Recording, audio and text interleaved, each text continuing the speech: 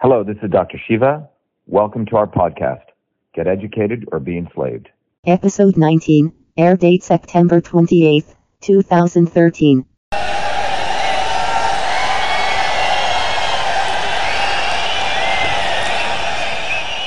भारत माता की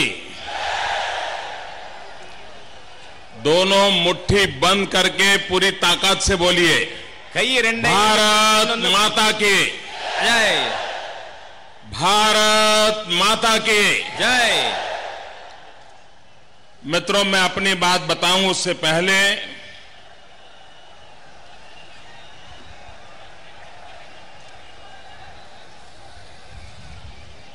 कुछ बातों के लिए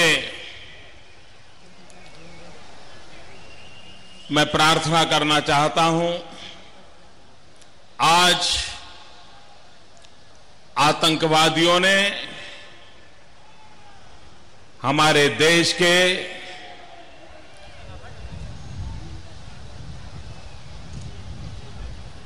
सुरक्षा बलों पर हमला किया। हमारे देश के जवान मारे गए। कुछ दिन पहले आतंकवादियों ने नैरोबी में हमला किया। कई हमारे हिंदुस्तान के भाई बहन मारे गए। मैं आप सबसे प्रार्थना करता हूं कि जहां हम हैं वहीं से, हम बैठे हैं वहीं से 2 मिनट के लिए मौन रख करके हमारे इन शहीद जवानों के प्रति हम श्रद्धांजलि अर्पित करेंगे। நண்பர்களே, நான் எனது உரையை துவங்குவதற்கு முன்பாக இங்கே ஒரு விஷயத்தை உங்கள் முன்பாக வைக்க விரும்புகிறேன். இன்றைய தினம் பயங்கரவாதிகள் நம்முடைய இராணுவத்தினர் மீது தாக்குதல் நடத்தியிருக்கிறார்கள். இளைஞர்கள் கொல்லப்பட்டு இருக்கிறார்கள். சில தினங்களுக்கு முன்பாக நைரோபியிலே பயங்கரவாதிகளின் தாக்குதலிலே பாரத நாட்டைச் சேர்ந்தவர்கள் கொல்லப்பட்டு இருக்கிறார்கள். ஆகவே நாம் எங்கெங்கு இருக்கிறோமோ அங்கு அமர்ந்திருந்தபடியே 2 நிமிடம் நாம் இம்மாதிரி தியாகிகளாகிவிட்ட அவர்களுக்காக நாம் மௌன அஞ்சலி செலுத்த வேண்டும் என கேட்டுக்கொள்கிறேன். बैठे बैठे உட்கார்ந்த இடத்திலிருந்தே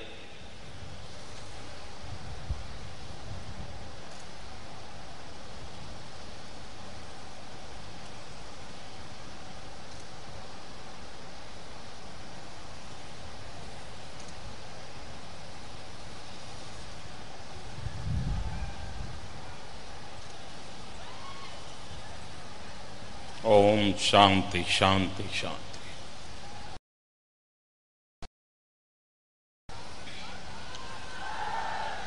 मंच पर विराजमान भारतीय जनता पार्टी के राष्ट्रीय अध्यक्ष, हम सबके मार्गदर्शक आदरणीय राजनाथ सिंह जी, आज तमिलनाडु की धरती पर इस नया इतिहास रचने का काम जो किया है, उस प्रदेश की टीम के अध्यक्ष श्रीमान पोन राधाकृष्णन जी, ये युवाओं की रैली को आयोजित करने में हमारे जो युवा मोर्चा के अध्यक्ष हैं, जिन्होंने पूरी शक्ति लगाई, ऐसे हमारे नौजवान साथी बाल गणपति श्रीमान एल जी, श्रीमान लक्ष्मणन जी,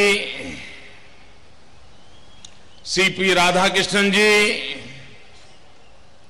भाई एच राजा, मोहन राजूल, मंच पर विराजमान सभी भारतीय जनता पार्टी के वरिष्ठ नेतागण, மேடையிலே விற்றிருக்கின்ற நம் அனைவருக்கும் வழிகாட்டியாக திகழ்கின்ற பாரதிய ஜனதா கட்சியின் அகில இந்திய தலைவர் திரு ராஜ்நாத் சிங் அவர்களே, மிகப்பெரிய சரித்திரத்தை உருவாக்க இருக்கின்ற இந்த கூட்டத்தை கூட்டியிருக்கின்ற தமிழக பாரதிய ஜனதா கட்சியினுடைய தலைவர் பொன் ராதாகிருஷ்ணன் அவர்களே, இளைஞர்கள் நிகழ்ச்சியாக இதை தன்னுடைய குழுவோடு சேர்ந்து மிக சிறப்பாக இதற்காக உழைத்திருக்கின்ற பொன் பாலகணபதி மற்றும் திரு ஸ்ரீ ல Ganesanji, K N லக்ஷ்மணன்ஜி, CP Radhakrishnan ji, சகோதரர் ராஜா மற்றும் மேடையிலே வீற்றிருக்கின்ற பாரதிய ஜனதா கட்சியினுடைய தலைவர்களே, தமிழ் மண்ணே வணக்கம்.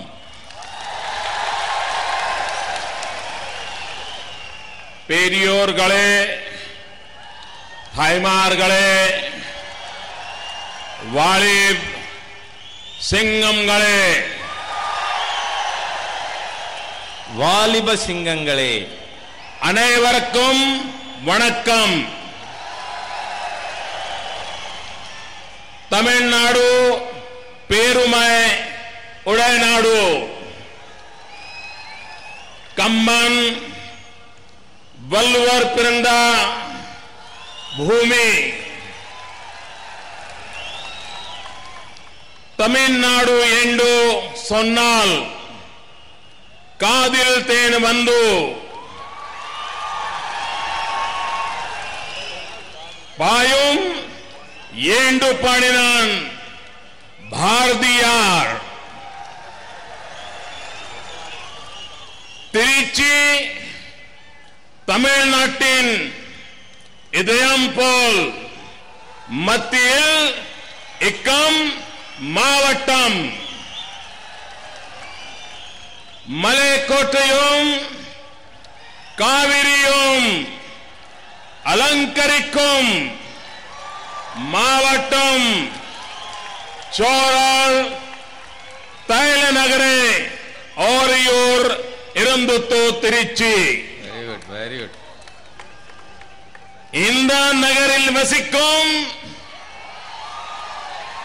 மற்றும் இங்கு விண்ணவலோ அனைவருக்கும் மீண்டும் வணக்கம்.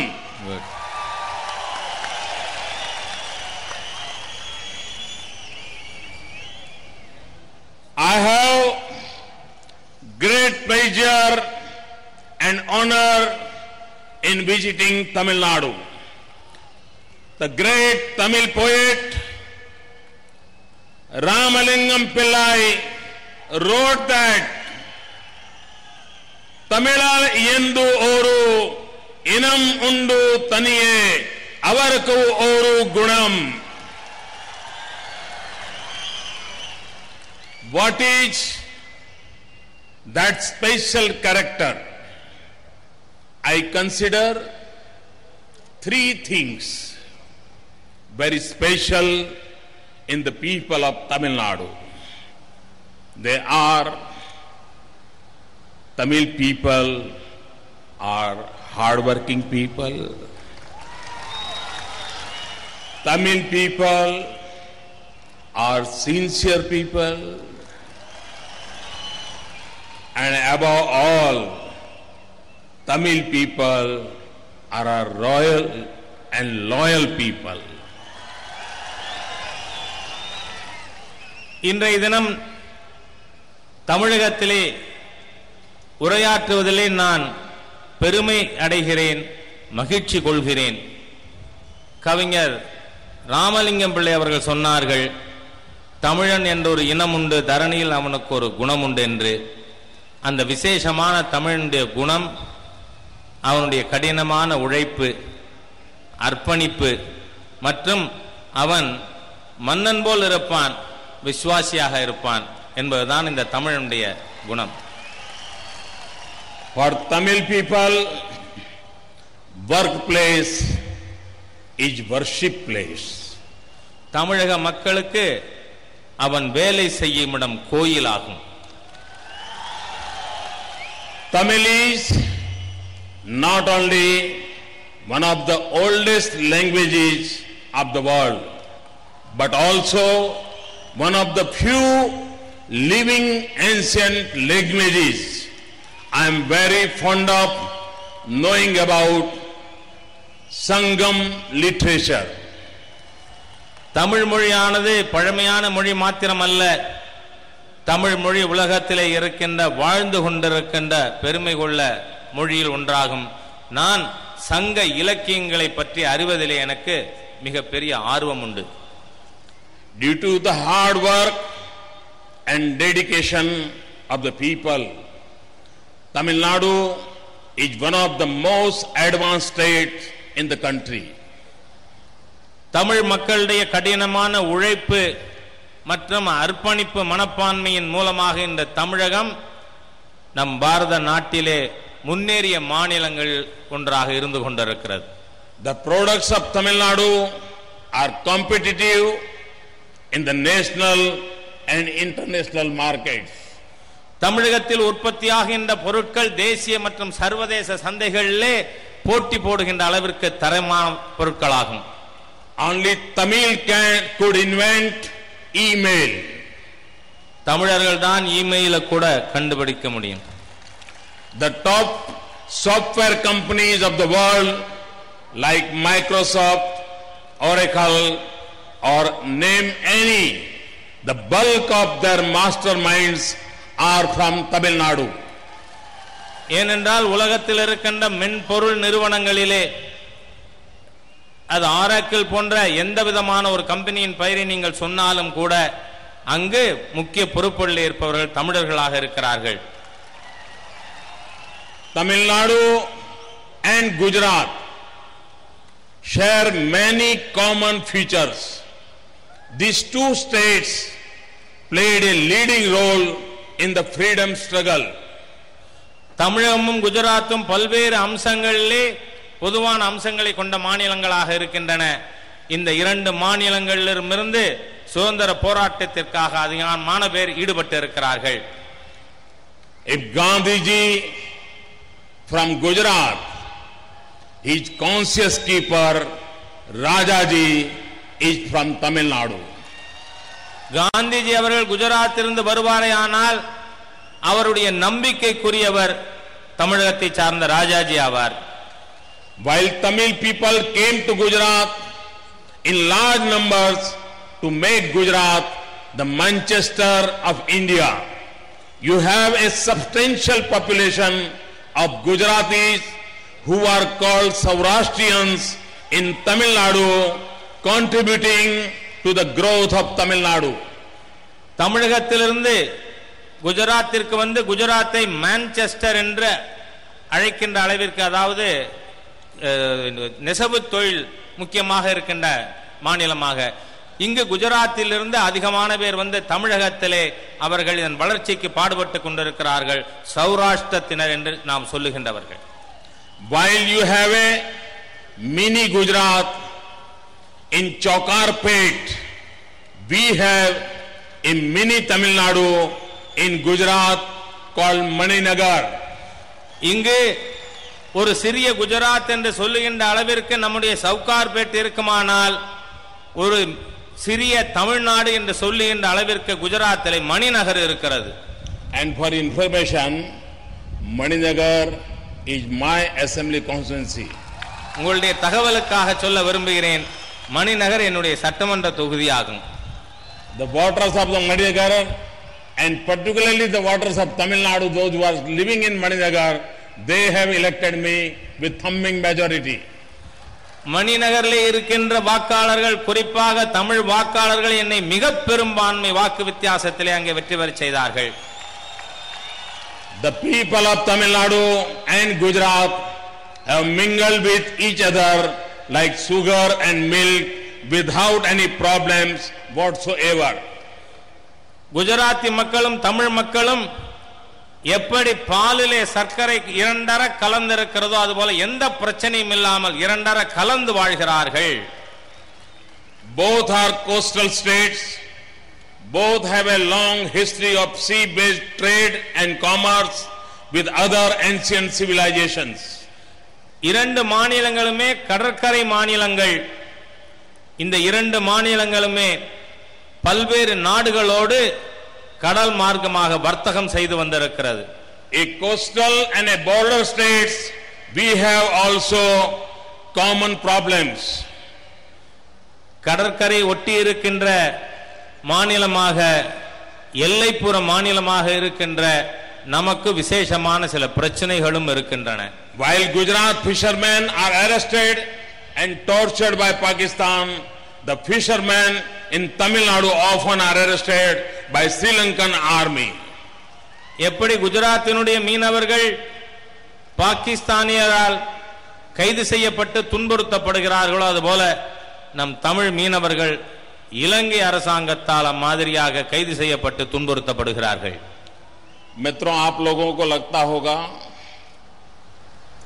कि हमारे फिशरमैन को श्रीलंका उठा करके क्यों ले जाती हैं, हमारे फिशरमैन को पाकिस्तान उठा करके क्यों ले जाता है. मित्रों, ये ले जाने की हिम्मत इसलिए करते हैं क्योंकि समस्या उस समुद्र के भीतर नहीं है जहां मछुआरे जाते हैं. समस्या उस दिल्ली की सरकार की दुर्बलता में है, जिसके कारण ये दुर्दशा होती है. நண்பர்களே, குஜராத் மீனவர்களை பாகிஸ்தான் ஏன் தூக்கி செல்கிறது, தமிழ் மீனவர்களை இலங்கை ஏன் தூக்கி செல்கிறது, இதற்கான தைரியம் இந்த நாடுகளுக்கு ஏன் வந்தது? பிரச்சனை அந்த கடல் மத்தியிலே அல்ல, மத்தியிலே இருக்கின்ற பலமில்ல அரசாங்கத்தின் காரணமாக இந்த நாடுகளுக்கு தைரியம் வந்திருக்கிறது. अगर हमें गुजरात हो या तमिलनाडु हो, केरल हो या कर्नाटक, समुद्र तट पर रहने वाले हमारे मछुआरे भाइयों की अगर रक्षा करनी है, उनको सुरक्षित रखना है, मछुआरों को बेरोक टोक अपनी रोजी रोटी कमाने का अधिकार देना है, तो हमारी पहली जिम्मेवारी बनती है दिल्ली में बैठी हुई दुर्बल सरकार को, वीक गवर्नमेंट को हटाना. குஜராத்தாக இருக்கட்டும் அல்லது தமிழகமாக அல்லது கேரளமாக இருந்தாலும் கர்நாடகமாக இருந்தாலும் அங்கிருக்கின்ற மீனவர்கள் கடலிலே சென்று அவர்களுடைய தினசரி வேலை மற்றும் உணவினை பெற வேண்டும் என்று சொன்னால் பிரச்சனை இல்லாமல் மத்தியிலே இருக்கின்ற இந்த பலவீனமான ஆட்சி தூக்கி எறியப்பட்டாக வேண்டும். मित्रों, पाकिस्तान इतनी बड़ी मात्रा में गुजरात से फिशरमैन को उठा के ले जाता है, 6-6 महीना 1-1 साल तक जेलों में रखता है और उनको इतना टॉर्चर करता है. वो परंपरा श्रीलंका में भी शुरू हुई है. उसका मूल कारण है कि पड़ोसी देश मान के चलते हैं कि हिंदुस्तान को टेकन फॉर ग्रांटेड मानते हैं और उसके कारण ये परिस्थिति पैदा होती है. குஜராத்திலே இருக்கின்ற மீனவர்களை கைது செய்து 6 மாதங்கள் சிறையிலே வைத்து சித்திரவதை செய்கிறது பாகிஸ்தான். அதே நிலையானது இங்கு தமிழ் மீனவர்களுக்கு இலங்கையிலே நடந்து கொண்டிருக்கிறது.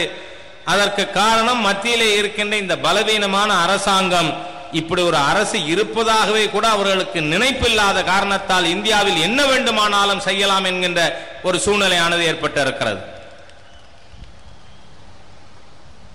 इन दिनों तो मुझे बताया गया क्या, अटल जी की जब सरकार थी तब हमारे फिशरमैन को कोई प्रॉब्लम नहीं था. नहीं रहा. श्रीलंका में गुजरात के भी फिशरमैन पकड़े जाते थे तो 15 दिन में लौट के आते थे. आजकल तो उनकी बोट भी पाकिस्तान रख लेता है. 1-1 लाख 2-2 लाख रुपयों की बोट पाकिस्तान अपने यहां रख लेता है और उसका उपयोग पाकिस्तान हिंदुस्तान को परेशान करने के लिए करता है.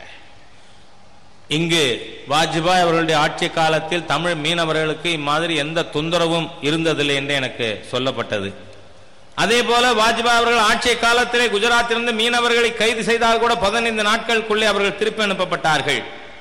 ஆனால் இன்று அவர்களுடைய படகுகளை கூட அவர்கள் பாகிஸ்தானிலே வைத்துக் கொள்ளுகிறார்கள். லட்சக்கணக்கான ரூபாயிலே வாங்கிய அந்த படகுகளை நம் நாட்டிற்கு எதிராக தாக்குதல் செய்வதற்காக பாகிஸ்தான் உபயோகப்படுத்திக் கொண்டிருக்கிறது. भाइयों बहनों, I was talking about Gujarat and Tamil Nadu relation. Gujarat is a cotton grower state and Tamil Nadu is a state which consume maximum cotton from the Gujarat. நண்பர்களே, நான் குஜராத் தமிழகத்திற்கான உறவு பற்றி பேசினேன். குஜராத் பருத்தி உற்பத்தியிலே மிக அதிகமாக செய்து கொண்டிருக்கின்ற மாநிலம். ஆனால் அந்த பருத்தியை வாங்குகின்ற மாநிலமாக தமிழ்நாடு இருந்து கொண்டிருக்கிறது. Trichy has always been the hub of higher education. I am glad to know that last year Regional Engineering College Trichy was ranked the best technical institution in the country, even overtaking IITs. தகவல் தொழில்நுட்பமானது மிக வேகமாக வளர்ந்து கொண்டிருக்கிறது. தமிழகத்தில் இருக்கின்ற regional engineering college ஐஐடியை காட்டிலும் மிக வேகமாக முன்னேறி முதல் நிலை வந்திருக்கிறது என்கின்ற செய்தி மகிழ்ச்சி அளிக்கக்கூடியதாக இருக்கிறது. Who can forget the contribution of BEL Trichy, which supplied boilers at almost all the power stations in the country? யார் இந்த திருச்சியிலே இருக்கின்ற பெல் நிறுவனம் இந்த நாட்டில் மின் உற்பத்திக்காக அதனுடைய பங்களிப்பை மறந்துவிட முடியும்? It is a matter of pride for Trichy that Dr. Abdul Kalam, ex-President of India, studied in the St. Joseph College, Trichy. இங்கு பிஹெச்ஏல் இருப்பதை போல முன்னாள் ஜனாதிபதியாக இருந்த டாக்டர் அப்துல் கலாம் அவர்களும் இங்கு திருச்சியிலே சென்ட் ஜோசப் கல்லூரியிலே படித்தார். We can go on listing the factors that make Trichy unique. When Gandhiji started his Dandi March on the same day, we must remember this is the historical event which Tamil Nadu and country can feel proud, Trichy can feel proud. When we can go on listing the factors to make Trichy unique, when Gandhiji started his Dandi March on the same day, a march from Trichy led by VOC started towards Vedaranyam for making salt. திருச்சிக்கு பலவித விசேஷ தன்மை இருக்கிறது. மகாத்மா காந்தி அவர்கள் தண்டி யாத்திரை துவங்கிய பொழுது இங்கு திருச்சியில் இருந்துதான் வஉசி அவர்களும் அவருடைய இயக்கத்தை துவங்கினார். இங்கு வேதாரண்யத்திலே அப்பொழுது உப்பு காய்ச்சப்பட்டது. ஆகவே திருச்சி பல விதங்களிலே நாம் திருச்சியும் தமிழகம் பெருமைப்படுகின்ற விஷயங்கள் பல நடந்திருக்கின்றன. मित्रों, आज जो मैंने अपने भाषण के प्रारंभ में हमारे जवानों को श्रद्धांजलि देने के लिए 2 मिनट मौन के लिए आपसे प्रार्थना की, लेकिन मन में बहुत पीड़ा होती है, बहुत गुस्सा आता है कि दिल्ली में एक ऐसी सरकार बैठी है कि युद्ध में हमारे जितने जवान मारे गए उससे ज्यादा हमारे जवान टेररिस्टों की गोलियों से मारे गए हैं. நண்பர்களே, என்னுடைய உரையின் துவக்கத்திலேயே நான் சொன்னேன், இந்த நாட்டிலே உயிரிழந்த ஜவான்களை பற்றி நாம் மௌனம் அனுசரித்தோம். ஆனால் நமக்கு வருத்தம் ஏற்படுகிறது, கோபம் ஏற்படுகிறது. இந்த போரிலே இறந்த ராணுவ வீரர்களின் எண்ணிக்கை விட பயங்கரவாதிகள் கையாலே இறந்த ராணுவ வீரர்களின் எண்ணிக்கை அதிகம் என்று எண்ணும் பொழுது நமக்கு கோபம் வருகிறது. मित्रों, हम सबके मन में एक सवाल उठता है कि 125 करोड़ का देश और क्या ताकत है विदेशियों की कि इटली के लोग आकर के केरल के समुद्री तट पर हमारे मछुआरों को गोलियों से भून दें. क्या कारण है कि पाकिस्तान की सेना हिंदुस्तान की धरती पर हमारे सेना के जवानों के सर काट करके ले जाए? क्या कारण है कि पाकिस्तान की सेना आकर के हमारे जवानों को सीमा पर सुरक्षा बल पर गोलियां चला करके उनको भून दे और उसके बाद भी दिल्ली की सरकार पाकिस्तान के प्रधानमंत्री के साथ प्रोटोकॉल के तहत चिकन बिरयानी के भोजन के समारंभ योजित करें?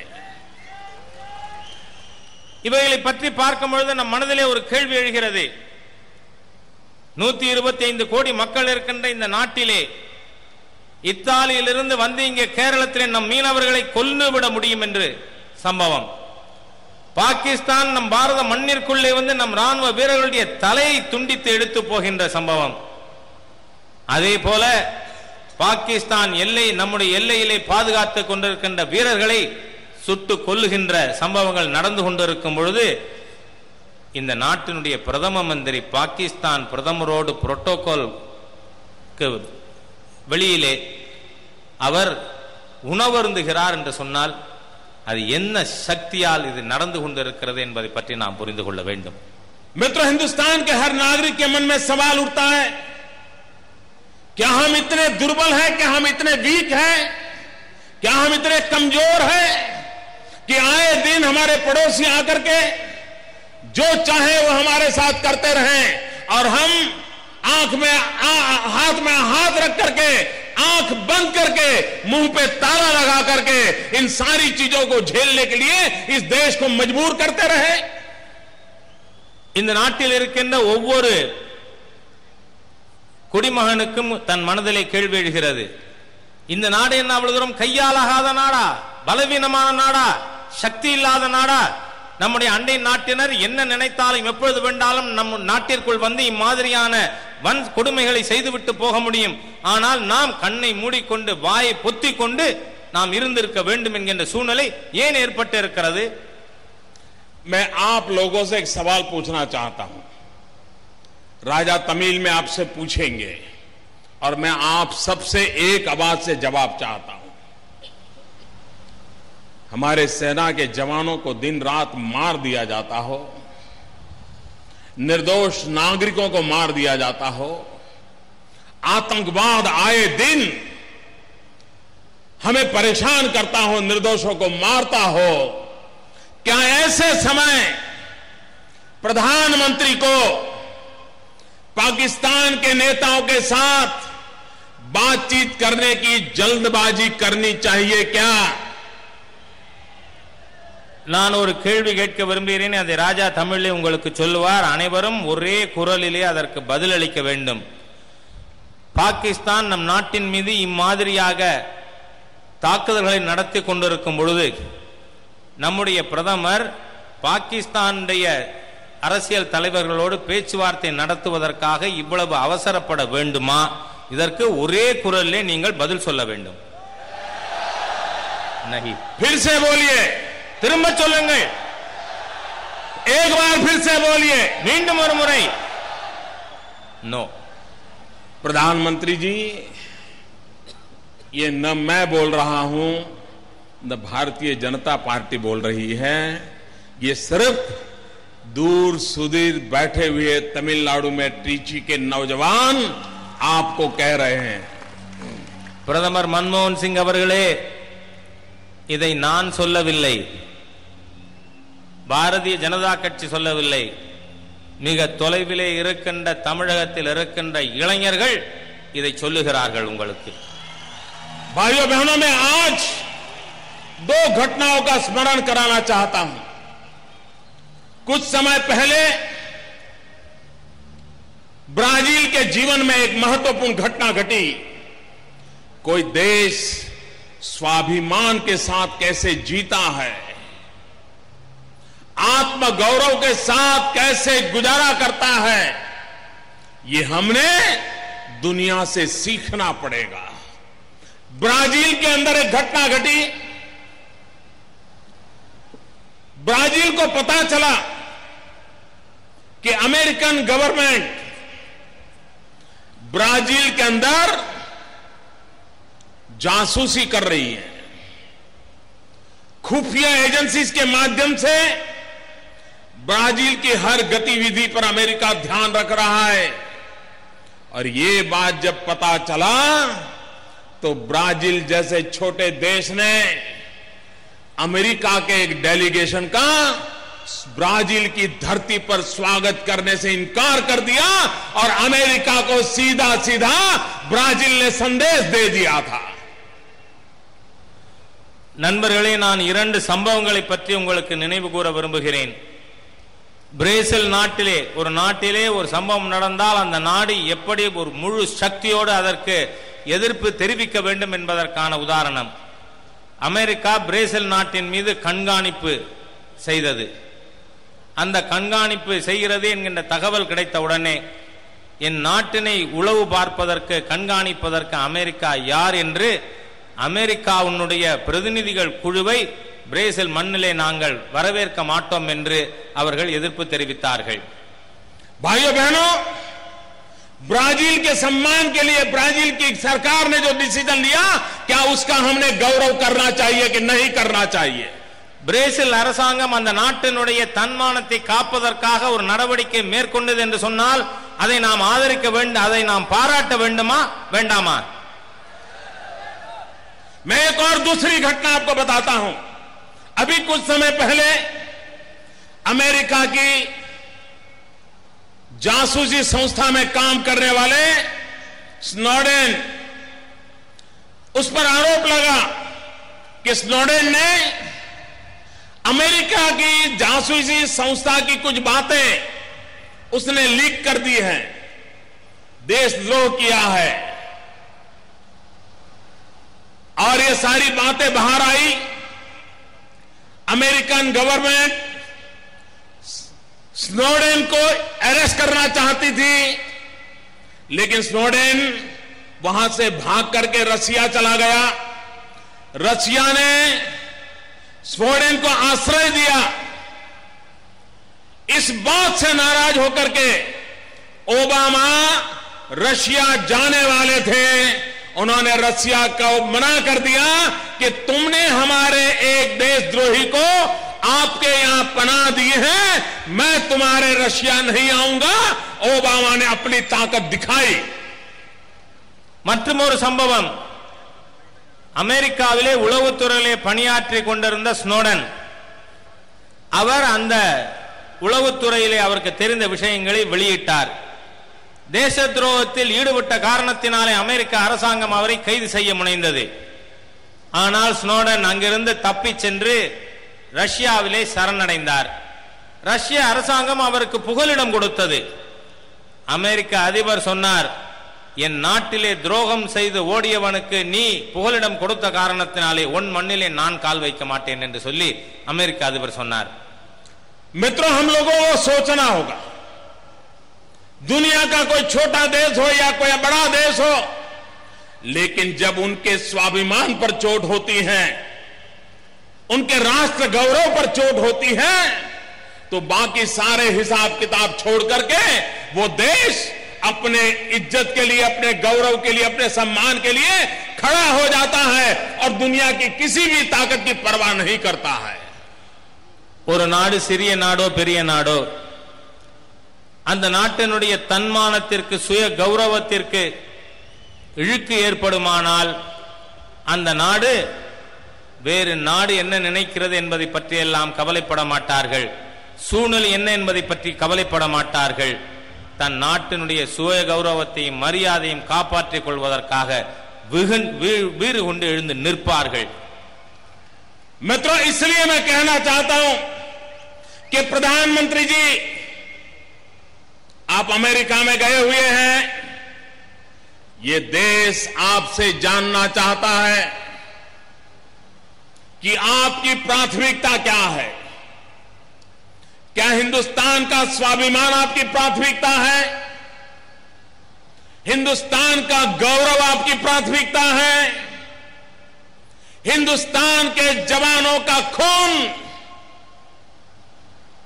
उसका सम्मान आपकी प्राथमिकता है कि दुनिया के दबाव में, दुनिया में अच्छा दिखने के लिए, बातचीत करने के लिए उतावलेपन दिखाने का यह आपकी प्रायोरिटी है? इसका जवाब यह देश आपसे सुनना चाहता है. நான் பிரதமரிடம் ஒன்று கேட்க விரும்புகிறேன். நீங்கள் எதற்கு முன்னுரிமை அளிக்க விரும்புகிறீர்கள்? இந்த நாட்டினுடைய தன்மானத்திற்கா, கௌரவத்திற்கா, அல்லது உலக நாடுகளுடைய நிர்பந்தத்தின் காரணமாக பாகிஸ்தானோடு நான் பேச்சுவார்த்தை நடத்தப் போகிறேன் என்று சொல்கிறீர்களே, அதற்கு முன்னுரிமை தரப்போகிறீர்களா?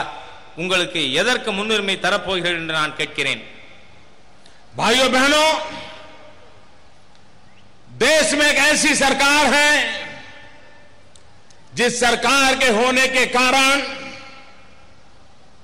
न इस देश में हमारी माताएं बहनें सुरक्षित है, जिस सरकार के कारण न इस देश में सीमा पर तैनात हमारे जवान सलामत है, इस सरकार के रहते हुए चाइना की सीमा पर हमारी भूमि सलामत है, इस सरकार के रहते हुए गुजरात हो या तमिलनाडु या केरल हो, हमारे मछुआरे सलामत नहीं है। अगर इस देश में इसी सरकार रहने के कारण पूरा देश असलामत हो तो सबसे पहला काम होता है ये असलामती पैदा करने वाली उस निकम्मी सरकार को उखाड़ के फेंक देना चाहिए। ஒரு நாட்டிலே அந்த நாட்டினுடைய ராணுவ வீரர்களுக்கு பாதுகாப்பு இல்லை, இந்த நாட்டினுடைய எல்லைக்கு பாதுகாப்பு இல்லை, உள்நாட்டில் இருக்கின்ற மக்களுக்கு பாதுகாப்பு இல்லை. அது குஜராத்தோ கேரளாவோ தமிழ்நாடோ அந்த மாநிலங்களுக்கு பாதுகாப்பு இல்லை. இம்மாதிரி எதற்குமே பாதுகாப்பு இல்லாத ஒரு அரசாங்கம் இருக்கிறது என்று சொன்னால் நம்முடைய முதல் கடமை என்னவென்று சொன்னால் அந்த அரசாங்கத்தை தூக்கி எறிய வேண்டியது நம்முடைய முதல் கடமையாக அமைந்திருக்கிறது. मित्रों, दिल्ली में एक ऐसी सरकार बैठी है जिसने पूरे हिंदुस्तान के अर्थतंत्र को कमजोर कर दिया, दुर्बल कर दिया, निकम्मा कर दिया. இன்று டெல்லியிலே ஒரு அரசாங்கம் இருக்கிறது. அந்த அரசாங்கம் இந்த நாட்டினுடைய பொருளாதாரத்தை பலவீனப்படுத்தி இருக்கிறது, முழுமையாக வீழ்ச்சியடை செய்திருக்கிறது. நாம் பொருளாதார ரீதியாக செயல்படாத முடியாத ஒரு சூழ்நிலை இந்த அரசாங்கம் உருவாக்கி இருக்கிறது. दिल्ली में ऐसी सरकार बैठी है जिसने भारत के रुपये को भी कमजोर कर दिया. आज रुपया की कोई ताकत नजर नहीं आ रही है. अगर ये दिल्ली में सरकार ऐसे ही बैठी तो कल हमें रुपया सूक्ष्मदर्शक यंत्र से खोजना पड़ेगा. அதே போல இந்த டெல்லியிலே இருக்கின்ற இந்த அரசாங்கம் நம் நாட்டினுடைய நாணயத்தின் மதிப்பை வீழ்ச்சியடைய செய்திருக்கிறது. நம் நாட்டின் நாணயத்திற்கு ரூபாய்க்கு எந்த விதமான மரியாதையும் இல்லை. இன்னும் இந்த சர்க்கார் இருக்குமானால் இந்த ரூபாய்க்கு முழுமையாக இது மதிப்பிழந்து தேட வேண்டிய ஒரு சூழ்நிலைக்கு இவர்கள் கொண்டு வந்து விடுவார்கள். इस देश के आर्थिक पंडितों का कहना है, अर्थनीति को जानने समझने वाले, फाइनेंस को समझने वाले लोगों का कहना है, आज जो हिंदुस्तान की आर्थिक स्थिति है, अगर आने वाले 5 साल तक ऐसी ही स्थिति अगर बनी रही तो हिंदुस्तान के करोड़ों करोड़ों नौजवान जो आज रोजगार कमाते हैं वे बेरोजगार हो जाएंगे और हिंदुस्तान की तरुणाई फुटपाथ पर भीख मांगती हुई नजर आएगी. इतनी दुर्दशा होने की संभावनाएं इस देश के अर्थशास्त्री कर रहे हैं. இந்த நாட்டினுடைய பொருளாதார சூழ்நிலை எப்படி இருக்கிறது? பொருளாதார மேதைகள், நிதித்துறையிலே நிபுணர்கள் என்ன சொல்லுகிறார்கள் என்று சொன்னால், இந்த ஆட்சி இன்னமும் 5 ஆண்டுகள் இதே போல் தொடர்ந்து இருக்குமானால் 5 ஆண்டுகளிலே இன்று கோடிக்கணக்கான இளைஞர்கள் யார் வேலை வாய்ப்போடு இருந்து கொண்டிருக்கிறார்கள் அவர்களெல்லாம் வேலை இல்லாமல் சென்று விடுவார்கள். அவர்கள் சாலை ஓரங்களில் பிச்சை எடுக்க ஒரு சூழ்நிலையை உருவாக்கி விடுவார்கள் என்று பொருளாதார நிபுணர்கள் எச்சரிக்கிறார்கள். मित्रों, दिल्ली की सरकार की नीतियों के कारण हमारे देश के सारे उद्योग ठप होते जा रहे हैं और छोटे छोटे उद्योग को ताले लग रहे हैं. ये ट्रिची में आज भेल पूरा का पूरा संकट में गिरा पड़ा है. भेल को एंसेलरी एक्टिविटी करने वाले छोटे छोटे उद्योग, उन पर ताले लग रहे हैं और ताले लगने का कारण यह है कि दिल्ली की सरकार की नीतियां जिम्मेवार है.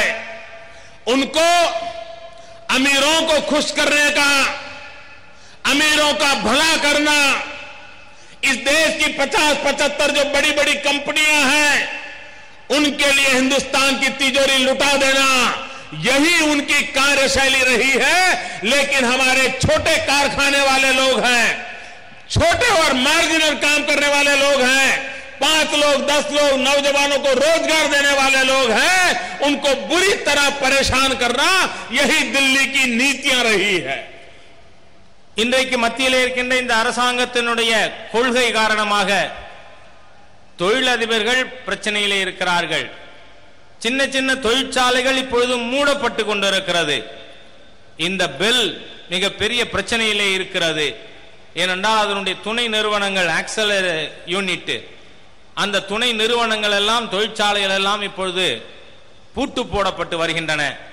இன்று இருக்கின்ற இந்த அரசாங்கமானது இந்த நாட்டில் இருக்கின்ற 50-75 பெரிய பெரிய பணக்காரர்கள் அவர்களை மகிழ்விப்பதற்கு, அவர்களுக்கு மேலும் உதவி செய்வதற்காக வேலைகளை இவர்கள் செய்து கொண்டிருக்கிறார்கள். ஆனால் சிறிய சிறிய தொழிற்சாலைகள் 5 பேருக்கு 10 பேருக்கு வேலை கொடுக்கக்கூடிய நிறுவனங்கள் எல்லாம் இந்த அரசாங்கத்தின் தவறான கொள்கையின் காரணமாக இப்பொழுது மூடப்பட்டு வருகின்றன. मित्रों,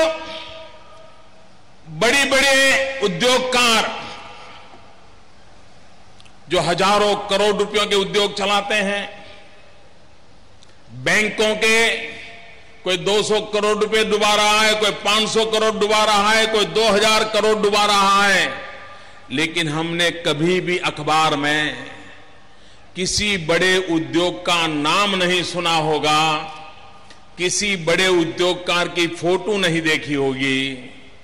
लेकिन एक छोटा उद्योगकार अगर उसके बेचारे ने 1 लाख रुपया बैंक को अगर नहीं भर पा रहा है, 2 लाख रुपया नहीं दे पा रहा है, लोन वापस नहीं कर पा रहा है, तो ये बैंक वाले, ये दिल्ली की सरकार अखबार में उसको फोटो के साथ एडवर्टाइजमेंट देते हैं कि ये पैसे नहीं दे रहा है और उसको मरने के लिए, आत्महत्या करने के लिए मजबूर करते हैं.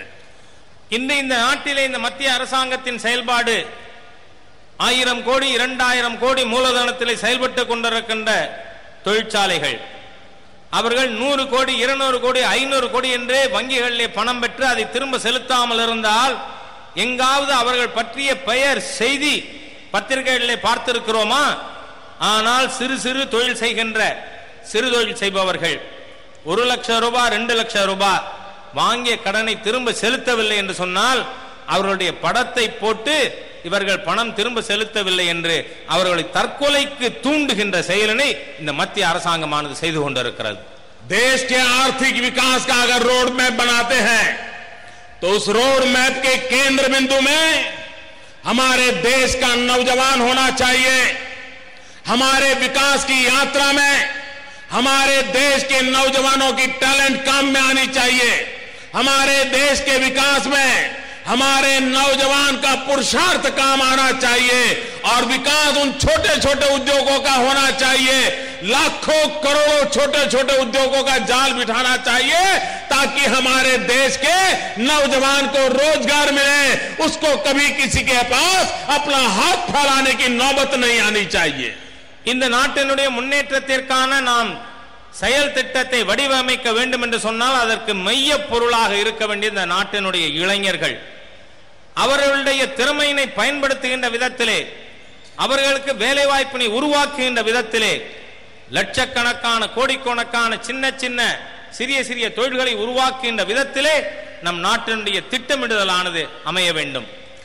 मैं नौजवान मित्रों आपसे अनुरोध करता हूं, आपके पिताजी को मजबूरन जिंदगी जीनी पड़ी होगी, आपके दादाजी को मजबूरन जिंदगी जीनी पड़ी होगी, आपके बड़े भाई को मजबूरन जिंदगी गुजारनी पड़ी होगी.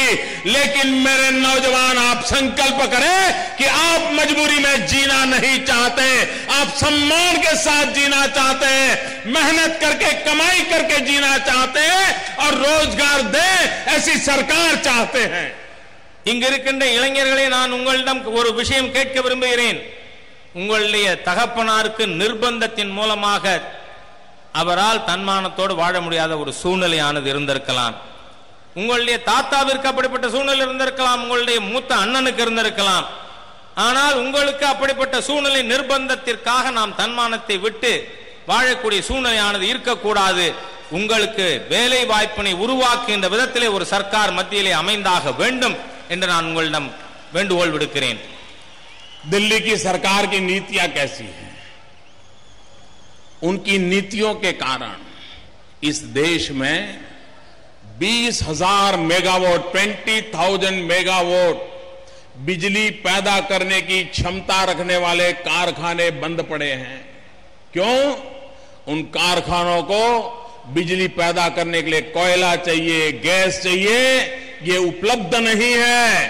एक तरफ कोयले की खदानें पड़ी हैं, दूसरी तरफ बिजली पैदा करने वाले कारखाने तैयार बैठे हैं, और तीसरी तरफ हिंदुस्तान के कई राज्य बिजली के लिए तरस रहे हैं, अंधेरे में गुजारा कर रहे हैं। 2-2, 4-4 घंटे भी बिजली उनको उपलब्ध नहीं होती है। भाइयों बहनों, क्या इन स्थितियों को बदला नहीं जा सकता है? लेकिन दिल्ली की सरकार को बदलना नहीं है, उनको तो वही काम करने हैं जिसमें करप्शन की सुविधा हो, जन सामान्य का भला हो, उन कामों में उनकी रुचि नहीं है। இங்கு இருக்கின்ற இந்த மத்திய அரசாங்கத்தினுடைய புள்ளி விவரத்தின்படியே 20,000 மெகாவாட் மின்சாரம் உற்பத்தி செய்கின்ற தொழிற்சாலைகள் மூடப்பட்டு கிடக்கிறது. ஏன்? அதற்கு என்ன காரணம்? அதற்கு தேவையான நிலக்கரி கிடைக்கவில்லை, எரிவாயு கிடைக்கவில்லை. ஒரு பக்கத்திலே பார்ப்பீர்களானால் நிலக்கரி சுரங்கங்கள் உபயோகப்படுத்தாமல் இருக்கிறது, இன்னொரு பக்கத்திலே மின்சாரம் உற்பத்தி செய்கின்ற கம்பெனிகள் நிலக்கரி பற்றாக்குறையால் மூடி வைக்கப்பட்டிருக்கிறது. மூன்றாவது பக்கத்திலே பல மாநிலங்களிலே 2 மணி நேரம் 4 மணி நேரம் என்று மின் வெட்டு இருக்கிறது. இந்த நிலை மாற வேண்டுமானால் என்ன செய்ய வேண்டும்? இந்த சூழ்நிலை உருவாக்கி இருக்கின்ற இந்த மத்திய அரசாங்கத்தை நாம் தூக்கி எறிந்தாக வேண்டும். मित्रों, 2 दिन पहले सुप्रीम कोर्ट का एक जजमेंट आया, जिस आधार कार्ड के नाम पर पूरे हिंदुस्तान में कांग्रेस के लोग नाच रहे थे, और न जाने देश के लोगों को क्या कोई बड़ी जड़ी बूटी दे दी है कि जो उनके हर संकटों से मुक्ति दिलाएगी, उस आधार कार्ड पर के वो खेल खेल रहे थे।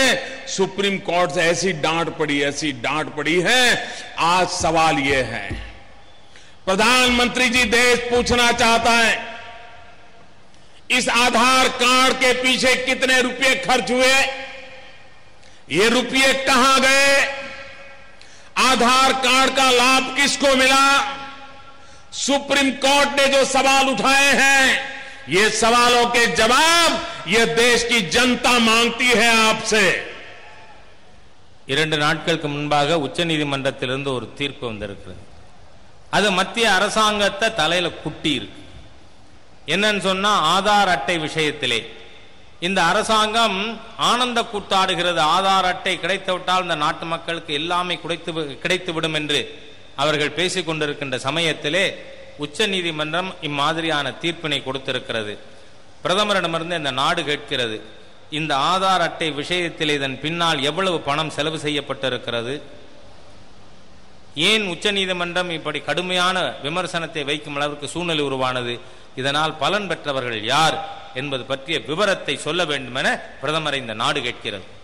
नौजवान मित्रों, में आज एक बात पहली बार आपके सामने रखने जा रहा हूं।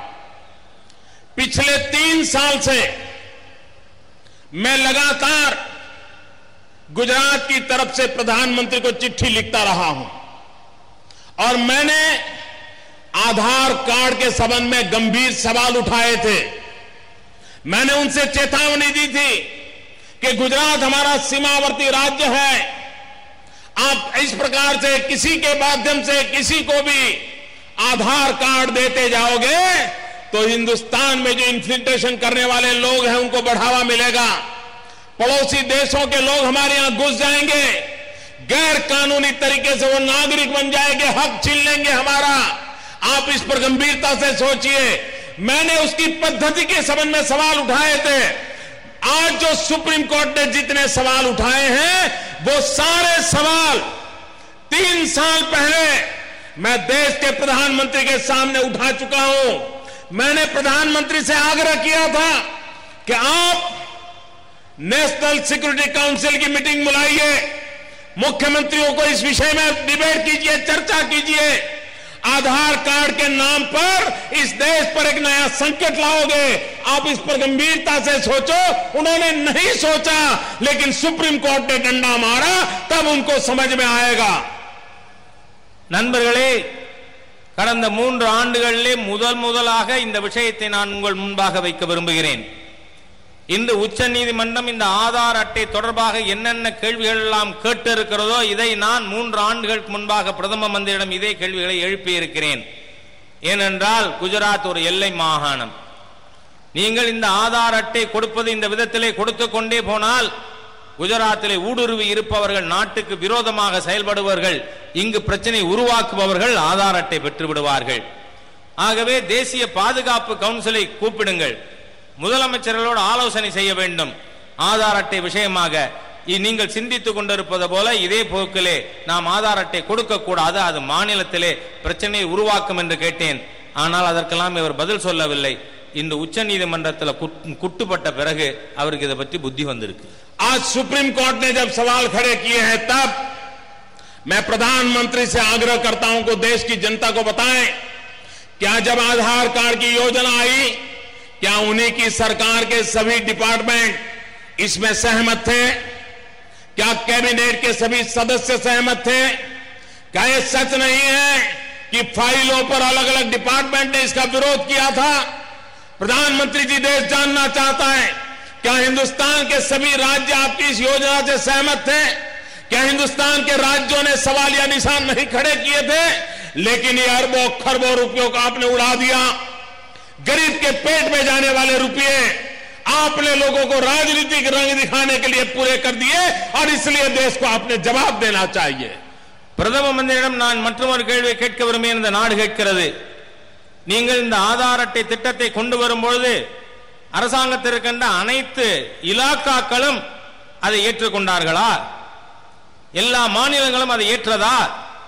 இந்த நாட்டிலே அவர்கள் கோப்புகளிலே இதற்கு எதிர்ப்பு தெரிவித்து எழுதியிருக்கின்ற விஷயம் உண்மையா இல்லையா?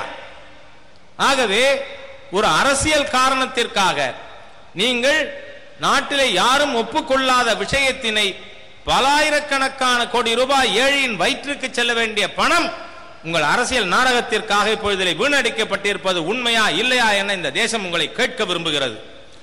मित्रों, इस देश की एकता को अगर बनाए रखना है, इस देश को प्रगति की राह पर ले जाना है, तो कांग्रेस की भागला करो और राजनीति करो. कांग्रेस की जो डिविजिव मेंटालिटी है, कांग्रेस के डीएनए में, कांग्रेस के जेनेटिक्स में डिविजिव नेचर इनहेरेंट है और उसने समय समय पर भागला करो, विभाजन करो, तोड़ो, उसी की राजनीति की है. நண்பர்களே, இந்த நாட்டினுடைய ஒற்றுமையும் ஒருமைப்பாடும் காக்க வேண்டுமானால் இந்த காங்கிரஸ் கட்சியினுடைய டிஎன்ஏ நாம் புரிஞ்சுக்கணும். இவர்கள் இந்த நாட்டு மக்களிடையே பிளவுகளை ஏற்படுத்தி பிரித்தாளும் சூழ்ச்சியின் மூலமாக தங்களுடைய ஆட்சியை நிரந்தரமாக காப்பாற்றிக் கொள்ள வேண்டும் என்று செயல்பட்டுக் கொண்டிருக்கிறார்கள். அதன் காரணமாக இந்த நாட்டிலே மிகப்பெரிய பிளவானது ஏற்பட்டுக் கொண்டிருக்கிறது. कांग्रेस पार्टी मन से, वचन से, कर्म से डिविजिव है. காங்கிரஸ் கட்சியானது தன்னுடைய மனதாலே, தன்னுடைய வாக்காலே, தன்னுடைய சிந்தனையாலே ஒரு பிளவுபட்ட சிந்தனை இருக்கின்ற ஒரு கட்சியாகும். देश पूरा जब आजादी का जंग लड़ रहा था, ये कांग्रेस पार्टी है जिसने सबसे पहले हिंदुस्तान के 2 टुकड़े कर दिए, देश को 2 टुकड़ों में बांट दिया. இந்த நாட்டிலே இருக்கின்ற மக்கள் ஒருமைப்பாட்டிற்காக போராடி கொண்டிருக்கும் பொழுது காங்கிரஸ் கட்சி இந்த நாட்டை 2ஆக பிளந்தது. इतना ही नहीं, हिंदुस्तान की शासन व्यवस्था को भी उन्होंने 2 टुकड़ों में तोड़ दिया. कश्मीर के लिए अलग व्यवस्था खड़ी की, बाकी हिंदुस्तान के लिए अलग व्यवस्था की. कश्मीर के लिए अलग प्रधानमंत्री, कश्मीर के लिए अलग संविधान, कश्मीर के अलग झंडा. एक ही देश में 2 टुकड़े करने का पाप ये डिविजिव कांग्रेस ने किया था. அதே போல இந்த நாட்டினுடைய அரசியல் சட்டத்தை உருவாக்கும் பொழுது கூட அரசியல் ஏற்பாட்டிலே பிளவினை ஏற்படுத்தியவர்கள் காங்கிரஸ். ஜம்மு காஷ்மீருக்கு என்று தனி சட்டம், பாரத நாட்டிலே தனி சட்டம், ஜம்மு காஷ்மீரிலே தனி பிரதமர், தனி கொடி, தனி அரசியல் சட்டம். ஒரே நாட்டிலே 2 பிரதமர், 2 கொடி, 2 அரசியல் சட்டம் என்கின்ற அளவிற்கு இந்த நாட்டை பிரிக்கின்ற பாவத்தை செய்தது இந்த காங்கிரஸ் கட்சியாகும். ये डिवीजन कांग्रेस ने पानी के मुद्दों पर एक राज्य को दूसरे राज्यों के साथ लड़ाते रहे. 60 साल तक नदियों के पानी के बंटवारों के नाम पर देश के हर राज्य को डिवीजन कांग्रेस ने तोड़ा मरोड़ा, उसको परेशान किया. ये पाप कांग्रेस ने किया. அதே போல இந்த நாட்டிலே நதிநீர் பிரச்சனையிலே மாநிலங்களுக்கு இடையிலே மோதலை ஏற்படுத்தி தண்ணீருக்காக மக்களிடையே பிளவனை ஏற்படுத்திய பாவத்தை செய்திருப்பதும் இந்த காங்கிரஸ் ஆட்சியாகும். ये डिवीजन कांग्रेस ने भाषा के नाम पर नए नए तूफान खड़े कर करके भाषावार राज्यों की रचना करके भाषा के नाम पर देश को लड़ाने का, देश को विभाजित करने का काम ये डिवीजन कांग्रेस ने किया है. அதே போல இந்த பிரித்தாளும் காங்கிரஸ் கட்சியானது மொழியின் பெயராலே மொழிவாரி ராஜ்யங்களை ஏற்படுத்தி மொழியால் இந்த நாட்டு மக்களுடைய மோதலை ஏற்படுத்திய பாவத்தை இந்த காங்கிரஸ் செய்திருக்கிறது.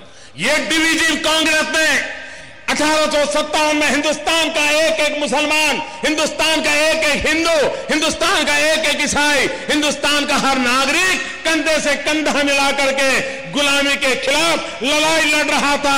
लेकिन एक कांग्रेस पार्टी ने जब नेतृत्व किया, हिंदू और मुसलमान को अलग किया, हिंदू और मुसलमान के भी दरार करने का काम ये डिवीजन कांग्रेस ने किया है. 1857 இந்த பாரத தேசத்திலே இந்துக்களும் முஸ்லிம்களும் தோளோடு தோள் இணைந்து இந்த நாட்டிலே சுதந்திரத்திற்காக ஒன்றாக இணைந்து போராடி கொண்டிருந்த பொழுது மதத்தின் பெயராலே அவர்களிடையே பிளவுபடுத்திய பாவத்தை செய்ததும் இந்த காங்கிரஸ் தான்.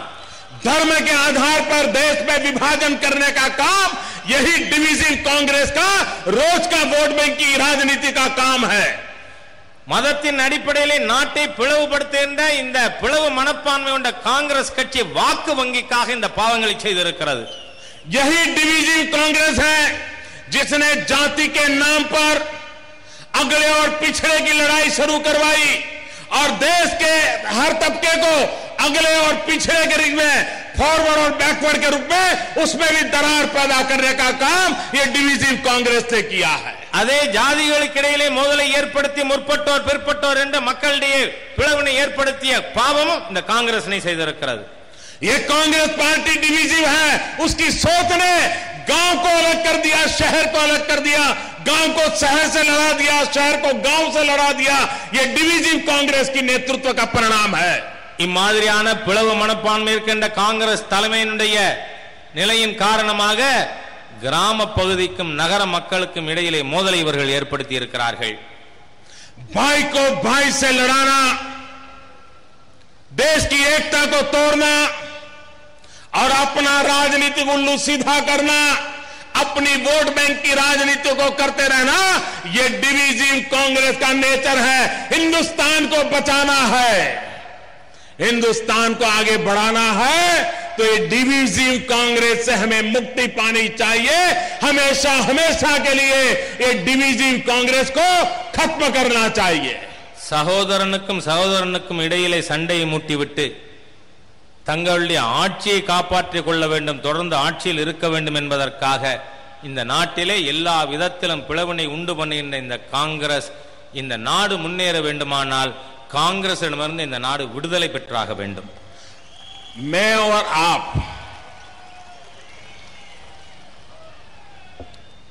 और आप जितना कांग्रेस को जानते हैं, अगर उससे ज्यादा कांग्रेस को नस नस में जानने वाला कोई अगर व्यक्ति है, कांग्रेस को हर प्रकार से समझने वाला कोई व्यक्ति है, तो वो व्यक्ति है महात्मा गांधी. और महात्मा गांधी ने कांग्रेस को बराबर पहचाना था, उसके चरित्र को बराबर जाना था, उनके कारनामे को बराबर जाना था, उनके डिविजिव डीएनए को बराबर जाना था. और इसलिए महात्मा गांधी के जीवन की एक इच्छा थी कि इस देश में कांग्रेस को खत्म किया जाए. ये गांधी की इच्छा थी, इसको पूरा करने का दायित्व हम सभी देशवासियों का है. நானோ நீங்களோ இந்த காங்கிரஸை பற்றி அறிந்திருப்பதை விட அந்த காங்கிரசினுடைய இயல்பினை அதிகமாக அறிந்திருந்தவர் மகாத்மா காந்தி அவர்கள். அதை இஞ்சு இஞ்சா அறிந்து வைத்திருந்தார். அதனாலதான் அவர் சொன்னார், சுதந்திரம் கிடைத்தவுடனேயே காங்கிரஸ் கட்சியை கலைத்து விட வேண்டும் என்று. மகாத்மா காந்தியின் விருப்பத்தை நிறைவேற்றுகின்ற பொறுப்பு இன்றைக்கு நமக்கு இருக்கிறது, காங்கிரஸை முடிவுக்கு கொண்டு வருவது.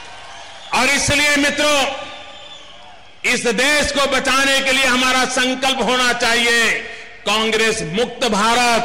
इस देश को बचाने के लिए कांग्रेस के साथ मिले जुए जो भी लोग हैं उनसे ही देश को मुक्ति दिलानी चाहिए, और कांग्रेस के कारनामों को अपने अपने दलों में करने वाले भी जो लोग हैं उनसे भी देश को मुक्ति दिलाने का हमने संकल्प करना चाहिए. ஆகவே நண்பர்களே, இந்த நாட்டை காப்பாற்ற வேண்டும் என்று சொன்னால் காங்கிரஸ் கட்சியிடமிருந்து, காங்கிரஸ் கட்சியோடு இணைந்து செயல்பட்டுக் கொண்டிருக்கின்ற கட்சிகளிடமிருந்து, இந்த காங்கிரஸ் கட்சிக்காக தரகு வேலை பார்க்கின்ற சக்திகளிடமிருந்து நாம் இந்த நாட்டை விடுவிக்க வேண்டும் என்று நான் கூறுகிறேன். भाइयों बहनों, मैं तमिलनाडु में पहले भी आया हूं, सार्वजनिक कार्यक्रम भी मैंने किए हैं, लेकिन in my whole political career I have never seen such a huge youth, such a huge gathering I have never seen in my life. நண்பர்களே, நான் இதற்கு முன்பாகவும் தமிழகத்திற்கு வந்திருக்கிறேன், பொது நிகழ்ச்சிகளிலே பங்கு பெற்றிருக்கிறேன். ஆனால் என்னுடைய அரசியல் வாழ்க்கையிலேயே இவ்வளவு பிரம்மாண்டமான ஒரு கூட்டத்தை நான் பார்த்ததில்லை.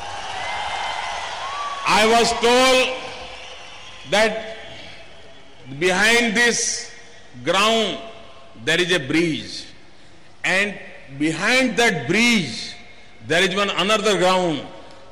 That ground is also fully covered by the youth. நண்பர்களே, எனக்கு சொன்னார்கள், இந்த கூட்டத்துக்கு பின்னால பாலம் இருக்கு, அந்த பாலத்துக்கு பின்னாலேயும் மைதானம் இருக்கு, அந்த மைதானமும் முழுமையாக இளைஞர்களால் நிரப்பப்பட்டு இருக்கிறது. जो ब्रिज के उस पार हजारों नौजवान बैठे हैं, न वो मुझे देख पा रहे हैं, न मैं उन्हें देख पा रहा हूं.